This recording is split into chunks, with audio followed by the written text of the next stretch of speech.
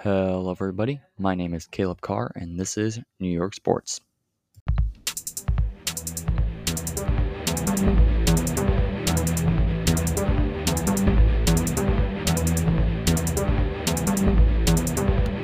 New York Sports.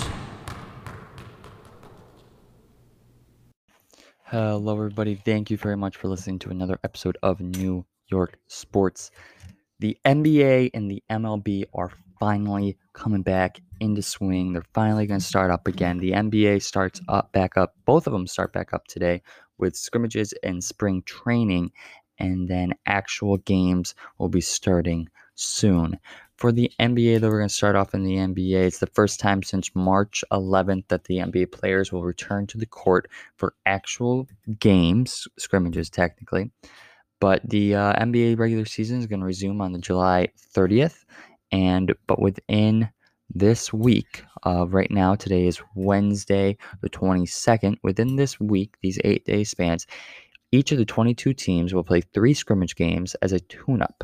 Instead of the usual 48-minute game lengths, quarters will be shortened to 10 minutes for scrimmages. So today, Wednesday, July 22nd, is the first day, the kickoff. They've got the Orlando Magic going up against the LA Clippers, the Washington Wizards against the Denver Nuggets, the New Orleans Pelicans against the Brooklyn Nets, and the Sacramento Kings against the Miami Heat. So for your Brooklyn Nets, as I just said, they'll be playing the New Orleans Pelicans tonight, Wednesday, July 22nd at 7 p.m. They will then be playing again against the Spurs on Saturday, July 25th at 4:30 p.m. And then finally, they'll end off their scrimmages against the Utah Jazz on Monday, July 27th at 5:30 p.m. So, a lot of these games will be televised. I believe 16 of the scrimmages will be broadcasted on NBA TV, but obviously you can watch all 33 if you have the league pass. There is a televised scrimmage schedule for the rest of the week. So a lot of the games, like the first game today at 3 o'clock, Magic versus Clippers, will be televised. The Pelicans versus Nets will be televised. A lot of the bigger games, Rockets versus Raptors, a lot of those games will be televised. So, although they're just scrimmages and they don't really matter, it's going to be really nice to finally start to be able to watch some of these games play out and finally be able to watch something that's live, that's not Korean baseball. As for the MLB, spring training started last Saturday, I believe. The Yankees and the Mets actually went off Saturday and Sunday. The Yankees won 9-3 and 6-0. The Yankees also tied the Phillies, and I believe those were the only games that they had. The Mets, on the other hand, the Mets only had the 2 games against the Yankees for their spring training. Today is the last day of spring training, and tomorrow starts the technical regular season, the 60-game regular season, with the Yankees going off against the Nationals. And then Friday, the Mets will be going off against the Braves. This is what baseball fans have been waiting for a very long time. We're finally going to be able to start seeing some actual live sports that matter. As I said with the NBA, the scrimmage games are starting today, but this isn't really live sports yet, and we're really starting to get into this. It's going to be really good to see the Yankees. It's going to be really great to see the Yankees come out. Obviously right now they're leading. They're favorites for the World Series, not to only make it to the World Series, but to win the World Series. And then we're going to see, it's going to be really nice to see the Mets too, I think, because the Mets are really, in my opinion, they're a really underdog. I think I talked about this last time. They're my underdog team of this year, not only because, obviously this is a New York podcast, so I favor them a little bit, but I really do believe that they are an underdog team. Anyways, for tomorrow, the Yankees will go off against the defending champs, the Washington Nationals. They don't have the pitchers yet, but the probable pitchers is the Yankees are going to open up with the best pitcher that they got in the offseason, Garrett Cole. We're going to see how that goes. And it looks like the Washington Nationals will most likely go with Max Scherzer as their starting pitcher. Most likely. We'll see how that ends up, but that's most likely going to be what we're going to see tomorrow from the pitchers. That game's going to start at 7:08 p.m. I'm not sure about where you can see it locally. Obviously, if you're local, you can probably watch it on Yes Network or something, or some other sports channel. I'm not 100% sure, but I'm really excited to start seeing these the games start back up. It's been kind of tough to find stuff to talk about and to discuss, but now that we're going to have these games back, we're going to be able to start looking at players, how they're playing, how teams are working together, and I'm going to actually be able to go into more discussions. But that's it from the NBA and MLB. There's not too much going on. Obviously, my next episode will be talking about how the Yankees and Mets are looking going into the season, and how the Brooklyn Nets are looking after their scrimmage games. Now on over to the NFL. The NFL has canceled the 2020 preseason and also has reduced the team roster sizes for training camps. The NFL Players Association and leagues owners have agreed to scrap all 2020 preseason games while also reducing the size of training camp rosters. Union executives informed players on the agreement Tuesday evening on a conference call. The two sides agreed to eliminate all 4 weeks of preseason one day after the owners offered to meet the demands of the players to do so. Owners originally wanted to reduce the preseason from 4 games to 2 games, which they did do, but now the NFLPA agreed that a full August schedule would make it impossible for them to have the adequate acclimation period recommended by the Joint Medical Task Force, and that it was unnecessary to subject players to travel-related risk for contacting the coronavirus for exhibition games. Each team will also field rosters of 80 players, down from the usual 90. A person with knowledge of the situation confirmed. The person spoke of condition lightly because the decision had not been announced. The owners and FLPA executives have discussed reducing roster sizes for some time due to social distancing concerns amid the COVID-19 pandemic. Now, in my opinion, this is what needed, obviously, to be done. You can't, the less contact we have, the later the better. So the earlier that we start getting together, the more that we do it, it's going to make it more difficult. So obviously, reducing it down so that there's less people. Obviously, 90 to 80 isn't that big of a change, so it's not going to make that much of a difference. But that, along with the no preseason games, gives teams more time in training camp, gives the NFL, less to worry about. One big thing, obviously, that is still hovering right now is what to do about fans. A lot of it's going to be based on the state. I know that right now New York has not officially really said anything. I know Governor Cuomo has said that 20%, 25% maybe for baseball games right now, for the Yankees games.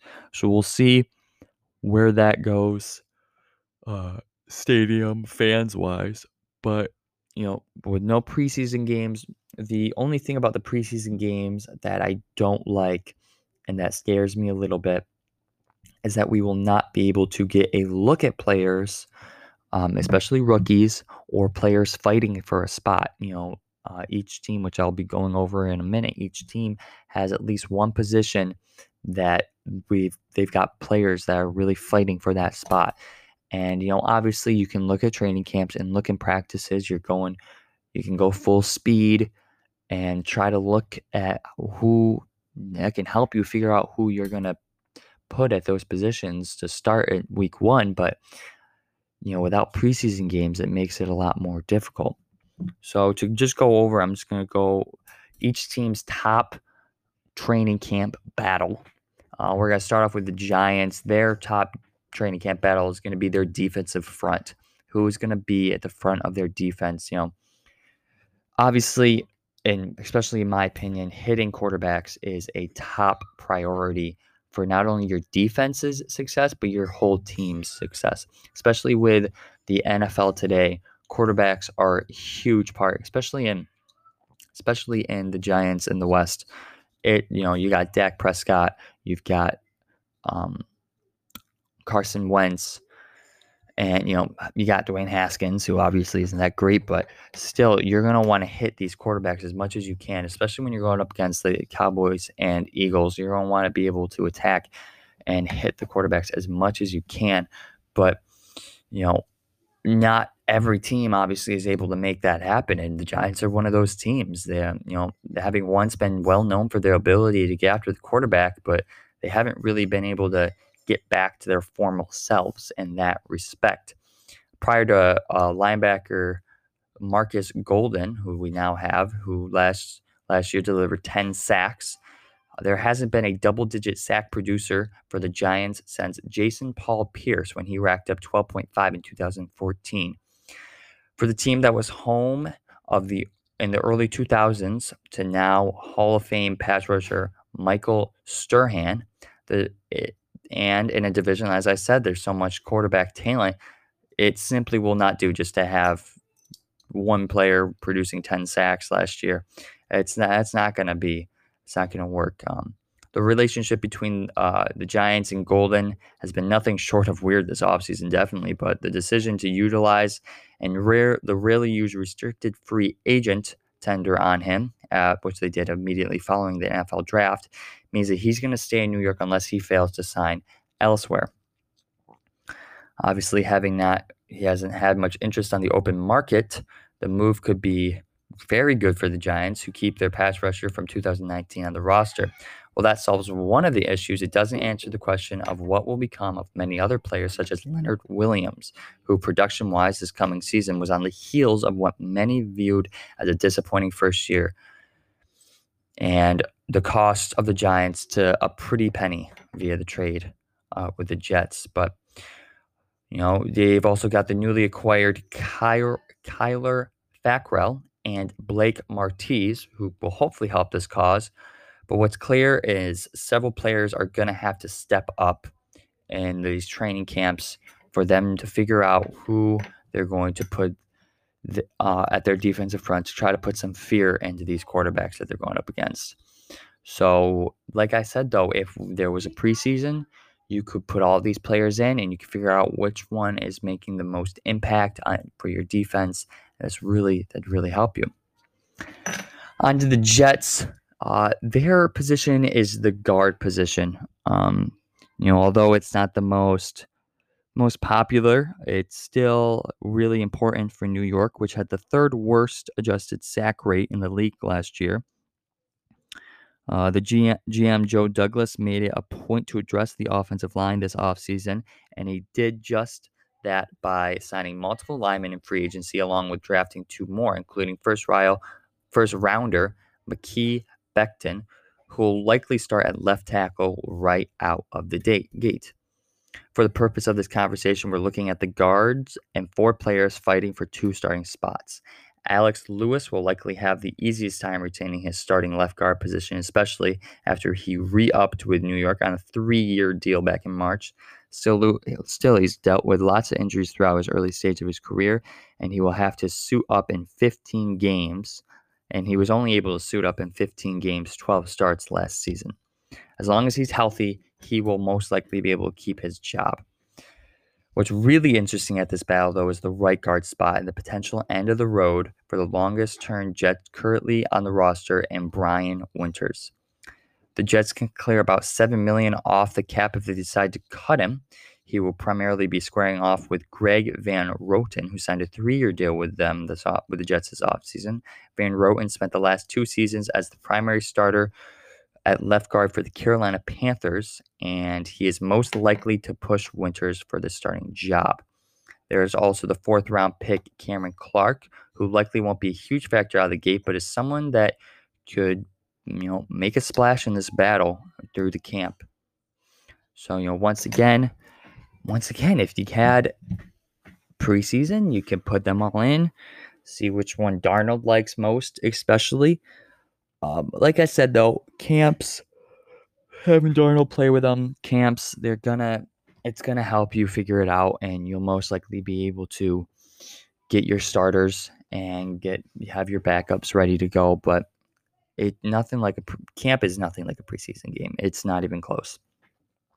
Finally, for Buffalo, their spot that will be battling is the cornerback.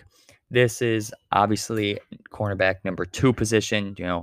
Who's going to be going off with Trey White? Right now, Levi Wallace is obviously right up there. He started all 16 games for Buffalo last season, totaling 76 tackles to go along with 2 interceptions and 7 passes defended. The 25-year-old will be trying to fend off Josh Norman for the starting spot after the veteran signed a 1-year deal with Buffalo earlier the offseason. Norman comes to Buffalo trying to tap back into his Pro Bowl talent as he reunites with head coach Sean McDermott, who has his defensive coordinator during his best seasons in the NFL with Carolina Panthers. The now 32-year-old played his first 4 seasons under McDermott and quickly earned the reputation as one of the best corners in the league. 2015 was his best campaign when he totaled 4 interceptions with first-team All-Pro honors. That season also helped Norman become the highest-paid corner in the NFL, inking a $75 million deal with Washington in 2016. That said, Norman didn't live up to that massive contract and struggled a lot in Washington, especially last season, where he allowed 67.4% of his targets to be caught. Opposing quarterbacks also had a 129.0 passer rating while targeting him. Not ideal for Buffalo or Washington at the time. Now that he's back with McDermott, though, he can hopefully turn himself into a better corner. He will have a familiarity with the system. The possible change of scenery, more favorable system could do him a world of good. And if that's the case, he could push Wallace to start at some point. If he continues to look like a shell of his former self, he's likely hoping he'll simply make the roster.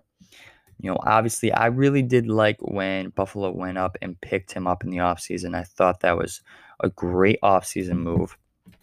But like I said, with Levi Wallace, I think my prediction is that Levi Wallace will have that starting spot for most of the season. And I really do think that Josh Norman, after playing under McDermott a little bit, a couple weeks into the season, he'll be able to take over that starting spot. But like I said, if there was preseason, we'd see Josh Norman starting week 1. But since we will not be having the preseason, we're going to have to get a couple games into the season, which is why I think there's going to be a lot of testing in the first 2-3 weeks. You're going to see some players that you might not see, you might not regularly see playing. You're going to see some backups playing, getting a little more time.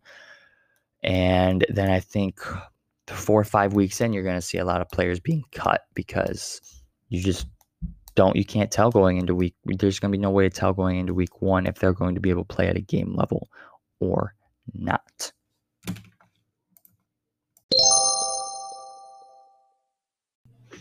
Finally, to just end off real quick, nothing too long, but the Toronto Blue Jays, as the MLB season begins back up tomorrow, the Toronto Blue Jays need a place to stay and play, as Canada said that they will not be allowing them to travel back and forth. One of the leading contenders was in Buffalo, but that did not end up happening, as they will end up playing in Pittsburgh. I'm not sure if they'll be sharing a stadium with the Pittsburgh Pirates, but they will not be playing at, what is the field? Holy guacamole.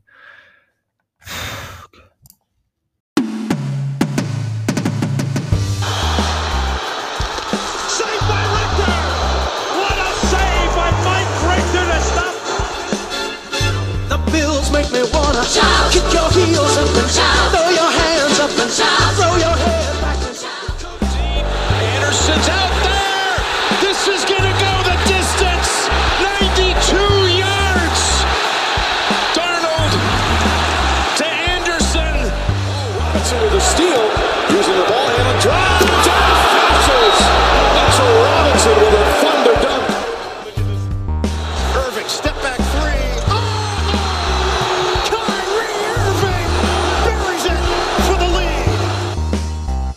Judge. Lifted in the air again. Deep right center.